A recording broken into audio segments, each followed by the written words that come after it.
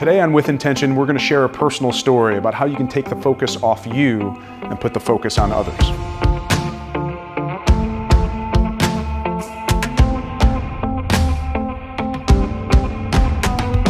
Hey guys, welcome back. Welcome to episode 2 of With Intention. Thank you so much for watching episode 1.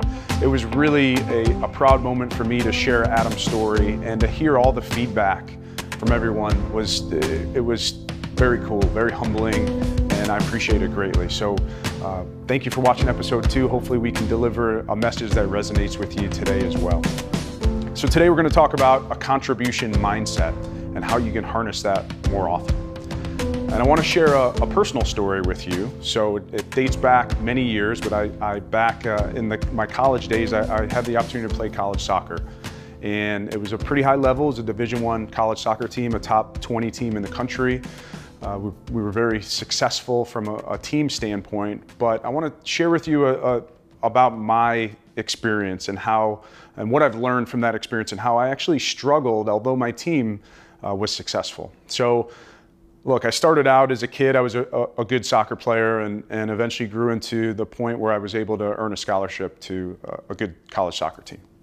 And freshman year was fine, was a contributor, ended up earning a starting job my sophomore year to the point where actually in one tournament was the MVP of the entire tournament. So this is a pretty high level, it's a pretty cool thing. So my trajectory's going up, I'm feeling good. But throughout the season, I wasn't playing as well as I had hoped as the season progressed. I eventually found myself on the bench. And that had never happened before my entire soccer career. So as I find myself sitting on the bench now, I didn't know how to handle it. And so I focused so much on the fact that I wasn't starting that instead of I was still playing a lot, but I wasn't focused on just contributing and serving my team and my teammates as best as I could. I was focused more on myself. And it was really a victim mindset, to tell you the truth, and just why am I not starting? Why am I not playing as much? I'm better than this person. I'm better than that person. And it was, looking back, it was just a great lesson for me to learn that regardless of where you are, you still need to contribute.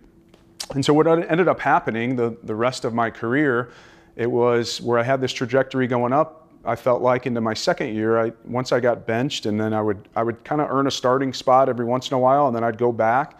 And it ended up, my last season, we played in the Sweet 16 in the NCAA tournament, and I was the last person off the bench. I'm a senior. I had freshmen coming in playing before me. Now, there's some really good players, but that's how, because I was thinking about myself and struggling with the fact that I wasn't earning the starting spot, I ended up being someone that really didn't live up to my potential and what I expected. And for many years, in all honesty, I hated soccer. It was hard for me to even turn the TV on and watch a soccer game. And then I had kids. And then my kids, as they got older, they started to play soccer. And as they progressed, I decided that, you know what, I want to give back to them and contribute to them, so I'm going to coach them. Well, little did I know I was going to learn so much just by coaching these kids. And now I coach my son, my oldest son, Gabriel, he's 9.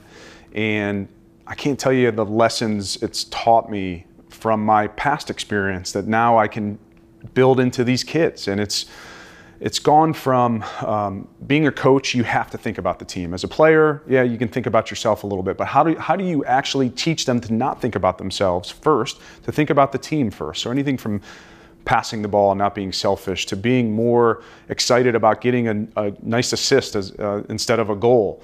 And so we constantly talk about it. So the light bulb went off for me when I saw these young kids who were complete sponges at this age and the ability to teach them what I wish I knew growing up. And it's not that I wasn't a good team player growing up. It's that when I started to struggle, I didn't know how to handle it. And then I just turned inward. So my mission as I coach is now to how do I build these kids? And it's not about soccer really when you look at it. It's about life. It's such a great life lesson. So we talk all the time about, hey, if adversity hits, how do you get back up? If we go down by 2 goals, how do you just pick your boots up and go back and try and score 2 more goals and try to win the game? How do you keep fighting? And I'll tell you a story about our first season. We were a pretty good team, But we certainly lost some games, but we talked all the time about, hey, play for each other, build into each other, be a good teammate, be resilient. I remember our last game, we were in a championship game of a tournament, and we were down 2-0 within about 5 minutes. And probably a month or two prior, the kids would have started to bicker at each other or bicker about the referee. It was so cool. I remember one of our little guys, a defender, said something to the extent of, "Come on guys, let's go, we can do this, we can come back."